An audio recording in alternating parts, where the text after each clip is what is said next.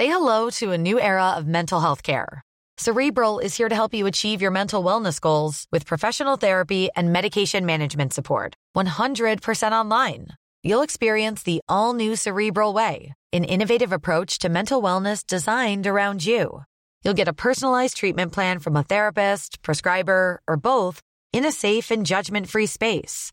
Your Cerebral therapist or prescriber will outline a customized plan with clear milestones along the way, so you can get to feeling your best. With Cerebral, you're not alone in your mental health journey.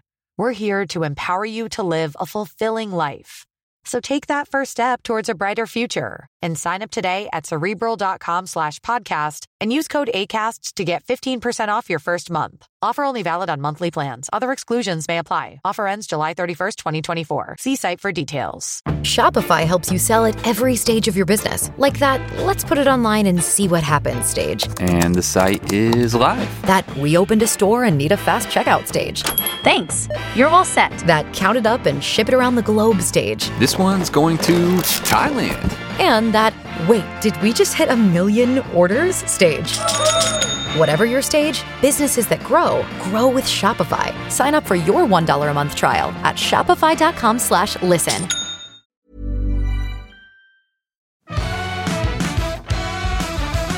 G'day, this is Better Make It Quick, the Wednesday edition of Better Than Yesterday, which is just a podcast here to make your day-to-day better than yesterday. Been having conversations with people since 2013, mostly just to help make your day-to-day better than yesterday. That's it. That's all we're here to do. That's all we're here to do. Because if we're not growing, what are we doing? If we're not learning, what are we doing? I'm Moshe Ginsberg. I'm a podcaster. I'm a TV host. I'm an author.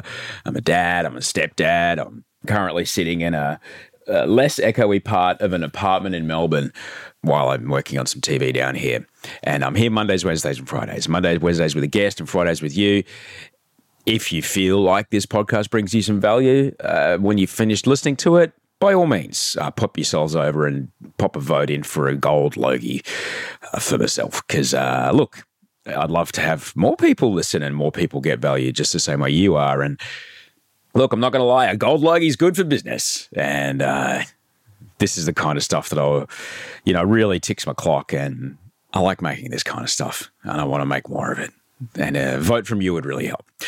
Today, we're listening to a small version of a much longer conversation with one of my true podcast heroes, Blindboy. Blindboy is nothing short of a podcasting and literary legend. He's a musician, he's a satirist, he's a TV producer. And in 2020, he came on the show and we had the most extraordinary time chatting. And if you don't know who Blindboy is, he's Irish and he wears a mask. Which allows him, I guess, a space to explore topics and conversations that he otherwise wouldn't be able to explore as he went through his day with his own face. But he is from Ireland, and my mate Joe is from a similar part of the world. And when I told Joe I was speaking to Blindboy, he said, "Oh, Limerick." And he said, "It's a pretty rough part of town." So I'm from Limerick City, and the first thing, the obvious thing is that it's one of these places that it has a reputation, but that reputation is not realistic. Uh-huh. You guys probably have it in I mean, what have you got in Australia? You have bogans and stuff. Is that what you call them?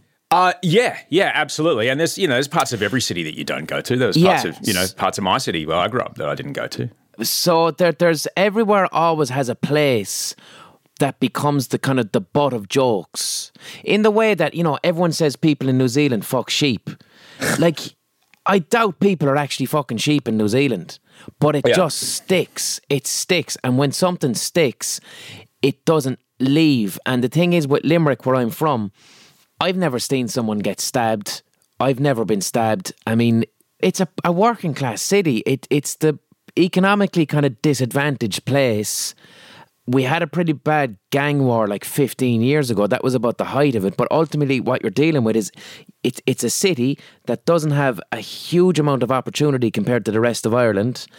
And there's stereotypes. And the stereotypes around it is that the people are violent and lower class. And when people say Stab City, like your buddy there, Joe, who said Stab City, I know that Joe means no badness by that, because that's just, he's having crack, he's having a bit of fun. But the thing is I don't like the phrase stab city because it actually has a real impact on the ground, because you meet tourists and tourists are genuinely terrified of being shot or being stabbed, and no threat exists. Yeah. Because when these rumours start to spread, it gets out of hand, you know? I mean, and it goes all around the world. Like, I had a buddy on the podcast before, and he said he was in Jamaica, in Kingston, in one of the roughest parts of Kingston, and they were scared of Limerick. So, yeah, it has a reputation, but as someone who's from Limerick, the reputation is completely, massively unfair. Limerick's a lovely, safe place. There's not a huge amount of money here, but the people are fantastic. That's what we go on. We've got a lot of culture. Yeah. We've got a very friendly people, and I choose to live here. I love it. I absolutely love it here. And one of the advantages of having a bad reputation as well is that it's cheap to live, which is good. I think it's interesting that there's that parallel around the world of, that's the part of the city that you just don't go to, whether it be, like I said before, whether it be Compton or, parts of Orange County where I used to live in Los Angeles, or here in Sydney, there's parts of Western Sydney that, a white guy like me just doesn't walk around, apparently. Yeah. But then my wife grew up in that place, in Western Sydney, and she's like, I don't know what you're talking about, and it's kind of interesting that there's that kind of, and I know you talk about this a lot on your show, there's that othering that we do as a nation to other nations, and then there's that othering we do in our own community of like, oh, no, well, at least I'm not from that space. Exactly, and it's a thing that humans do, and I don't really know why it is. I can never get to the bottom to understand it, but It's an othering. It's as you said, you need an other to be the butt of jokes. But the problem is that when the jokes happen more and more and more, it actually does have an impact. Yeah. We have a university in Limerick, like a world-class university,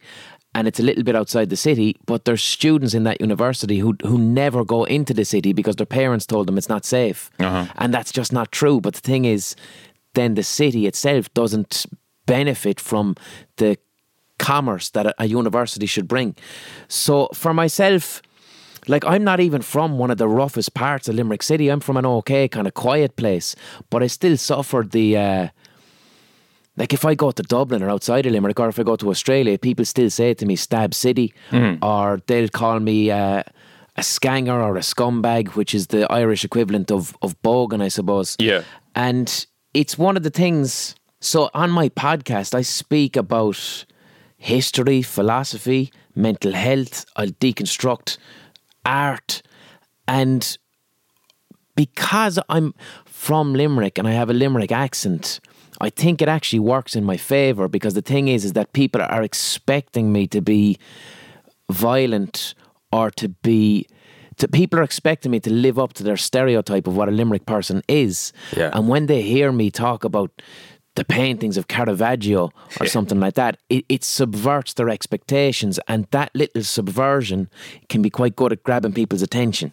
I concur entirely in that. You're able to kind of hold the door open a little bit longer for most people who would otherwise go, and they flick on to the next thing because their attention spans are that of a gnat right now. Ah, sure. The thing is, that's only the case in Ireland, but when it comes to Britain, the people in Britain don't care if I'm from Limerick or Dublin. As far as the British people are concerned, we're all paddies. And a paddy to a British person is a stereotype of a drunken, stupid, lazy person. So it doesn't matter if I'm from Dublin or Limerick. When a British person hears me, they now have in their mind what they think I'm going to be. He's going to be a drunk, idiotic man. So when I then speak about something which they consider to be knowledge which should belong to the British upper class, if I speak that way, speak in an educated fashion, that subverts their expectation, and all of a sudden I now have their attention. Blindboy's podcast is extraordinary. It's very successful, and rightly so. In his home country of Ireland and across North America, he's very, very well known. He does massive tours. It's extraordinary. But I started listening to Blindboy because he's really able to have these extraordinary, balanced and reasonable conversations, nuanced conversations from all sides of an issue that's otherwise quite sticky in a world where so often things are polarized. Blindboy is quite comfortably able to say, maybe I don't know everything. And I found it very, very refreshing.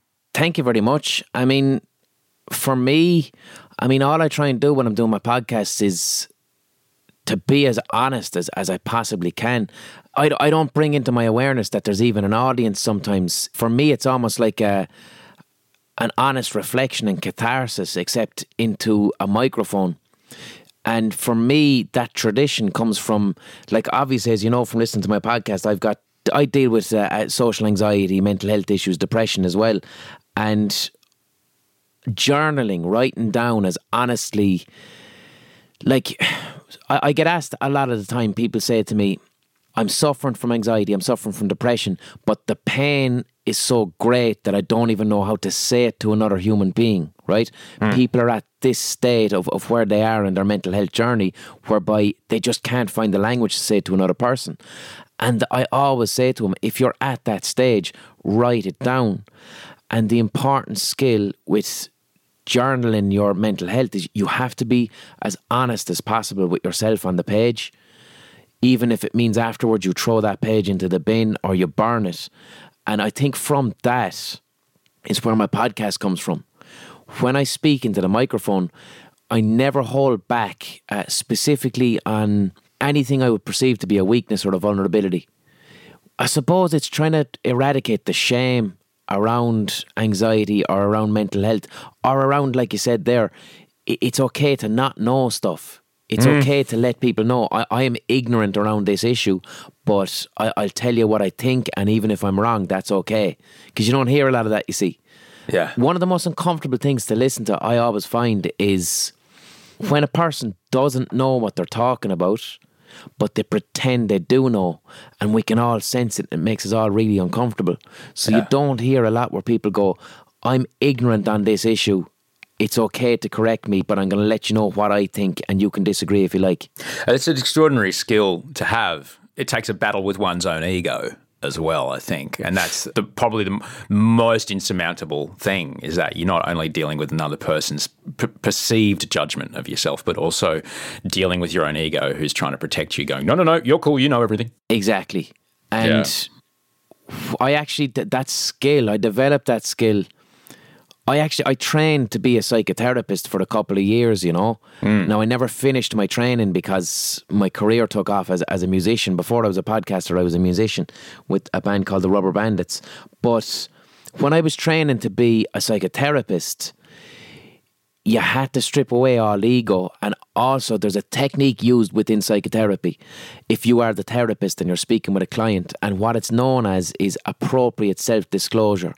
And what this is if a therapist is trying to help a client with their anxiety or with their depression, if the therapist can appropriately disclose a situation where they themselves were experiencing depression or experiencing anxiety, if the therapist can say, this is how I felt, by showing that you're comfortable speaking about your vulnerability, it allows the client to then open up and be more, to feel not judged. So I think when I speak about mental health on my podcast, I think that's the most important thing. I let people know, you know, when I was getting anxiety attacks in a shopping centre or something like that, or in a pub, that I felt in that moment that I was going to die, or I felt in that moment that I was going to vomit on everybody and become the subject of attention. These are the thoughts that during an anxiety attack or a panic attack that we keep as very intimate things, and we're very frightened to let anyone else know in case they judge us. So I just come straight out and go, this is how I felt. But it took me 10 years to get to the point where I'm okay saying that, you know? I had to do a lot of work. Was there a stigma attached to disclosing? Well, see, things are getting better now with the mental health conversation. They're certainly better. Like you said, you told me there that you were diagnosed with social anxiety in 2005, which would have been around a similar time frame to myself. And in 2005, people weren't talking about mental health on the radio or the TV. People weren't really opening up. It was a specialist subject. And when I first told my friends, how long ago was 2005? It's 15 years ago. Yeah, wow. When I first told, I know, fucking hell. When I first told my friends, it makes people deeply uncomfortable, because I tell you what it's similar to. When a person cries in front of us, we often want to reach for a tissue for that person, okay? But the thing is, with reaching for a tissue when a person cries, we're not doing it to help them. We're actually doing it because their tears are making us uncomfortable. So the tissue is a distraction. It's not an act of compassion for the other person. It's, I'm going to fidget around in my pocket now and I'm going to give you a tissue and you're going to stop because those tears are bringing me to a place of myself that I'm not ready to go to. So when I would say to my friends, I got a panic attack, I got an anxiety attack, I have depression at the moment, I'm suicidal. It was too big back then for them to say, I'm listening. Instead, what I got was their body language would become visibly uncomfortable. And I could see in their heads, they were saying, why are you telling me this? This is too much. And in Ireland, what happens is we have a phrase in Ireland called the crack, C-R-A-I-C, and it's Gaelic for fun. So Irish culture is very similar to Australian culture. So Irish male culture, we use the crack, the fun, as a way to kind of get by. But it's also an unhelpful bandage in situations when someone exposes or expresses male vulnerability or weakness. So Irish men will use the crack, as in they'll punch you in the arm, they'll call you gay, they'll slag your, or they'll make fun of your mother, but they'll do this. It's the verbal equivalent of taking out tissues. Yeah. It's, you've just said something there that exposed the weakness. This has made me feel weak and vulnerable too. So now I'm going to turn everything into humour to avoid this situation as quickly as possible. So that's what I would have been met with. I do think things are changing now because the mental health conversation is much larger than it was in 2005. Back in a moment with Blindboy. We do have to play some ads here. So thank you for helping us keep the lights on. See you in a sec. As a person with a very deep voice, I'm hired all the time for advertising campaigns. But a deep voice doesn't sell B2B. And advertising on the wrong platform doesn't sell B2B either. That's why if you're a B2B marketer, you should use LinkedIn ads. LinkedIn has the targeting capabilities to help you reach the world's largest professional audience. That's right, over 70 million decision makers all in one place. All the big wigs, then medium wigs, also small wigs who are on the path to becoming big wigs. Okay, that's enough about wigs. LinkedIn ads allows you to focus on getting your B2B message to the right people. So, does that mean you should use ads on LinkedIn instead of hiring me, the man with the deepest voice in the world? Yes. Yes, it does. Get started today and see why LinkedIn is the place to be to be. We'll even give you a $100 credit on your next campaign. Go to linkedin.com/results to claim your credit. That's linkedin.com/results. Terms and conditions apply.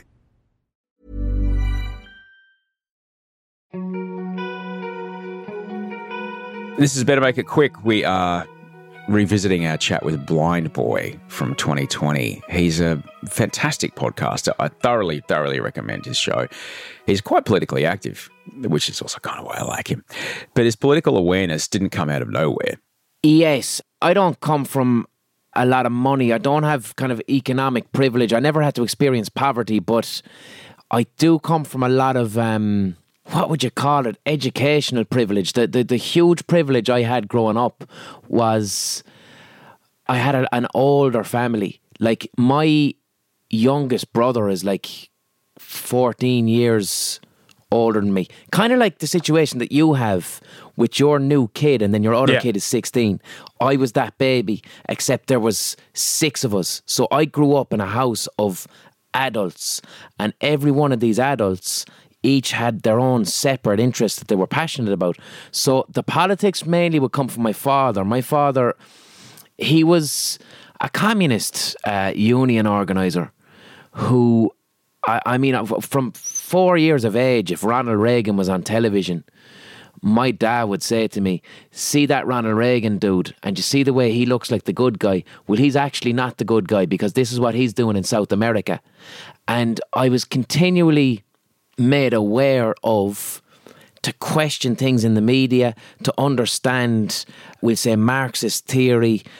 From my dad, I was always encouraged to think this way, and this was kind of rewarded. So it got me thinking politically, it got me thinking academically, and almost every member of my family, I can credit them with a different facet of my personality. I mean, when I was finished talking politics with my dad, I had another brother who was obsessed with music. I had another brother who was obsessed with art. I had a brother who was obsessed with science. So I was hugely, hugely privileged as a child to have grown up in this non-stop intellectually stimulating environment where not only was I lucky enough to listen to people talking about things that they're passionate about, but for me to receive praise when I kind of spoke up with my own opinions, you know, because that's important. I whatever feedback we receive as children, whatever we're told by the adults around us as that's a good thing, that tends to shape our personalities as adults. So it kind of makes sense. My personality today, I can really trace it back.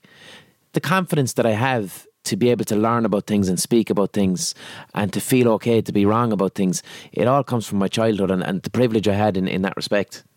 Holy shit, Blindboy, parent-teacher note must have been fucking intense. It would have been, but I grew up with that stupid fucking Irish Catholic shit, you know?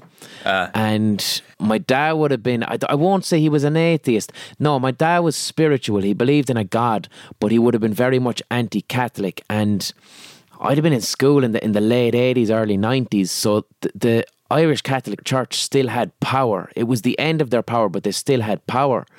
Man, I remember I was 7 years of fucking age. And one of the dudes in the class, we had a free class. That's when the teacher's not present and all the students are there on their own. And we were 7. We were like 7 years of age. And one of the dudes in the class, who was a friend of mine, he got it into his head that he wanted to stick his dick in a girl's ear for fun. Now, we're 7 years of age, you know. So he went and did this. He took his willy out and he put it in a girl's ear and everyone laughed. It wasn't like a mean thing. It wasn't bullying, but it was inappropriate for 7-year-olds, you know. So then I think the little girl told, or someone else told a teacher, but our teacher was a nun. So what happened was the nun came in and the nun scolded us. But what the nun did was, so we were 7 years of age. So when you're like raised a Catholic, Catholicism was forced upon me with baptism. If I wasn't baptised a Catholic, I wouldn't have been allowed into a school in Ireland. That's why we're all Catholic, even though we don't want to be. But the nun went and got 3 jam jars. Do you have jam in Australia? We do. Yeah. So the nun got 3 jam jars and she filled them with clean water. And she said, Blindboy, the other lad, and another lad who was involved, she said, these are your souls and this is clean water. Because of what you've done in this class with that girl, she got dirt out of a flower pot and put the dirt into the jars and said, here are your dirty black souls. Here are your dirty souls and you're going to go to hell with your dirty souls. And the thing is, we were due to have our first confession like a month later, which is a religious thing, very fucked up. You essentially walk into an upright coffin with a stranger and tell him your secrets. Yeah. Like, you got to go and confess your sins to a priest at 7 years of age. When you're 7, you don't have fucking sins. 7-year-olds don't have sins. Most of us had to make them up. But they denied me my first confession.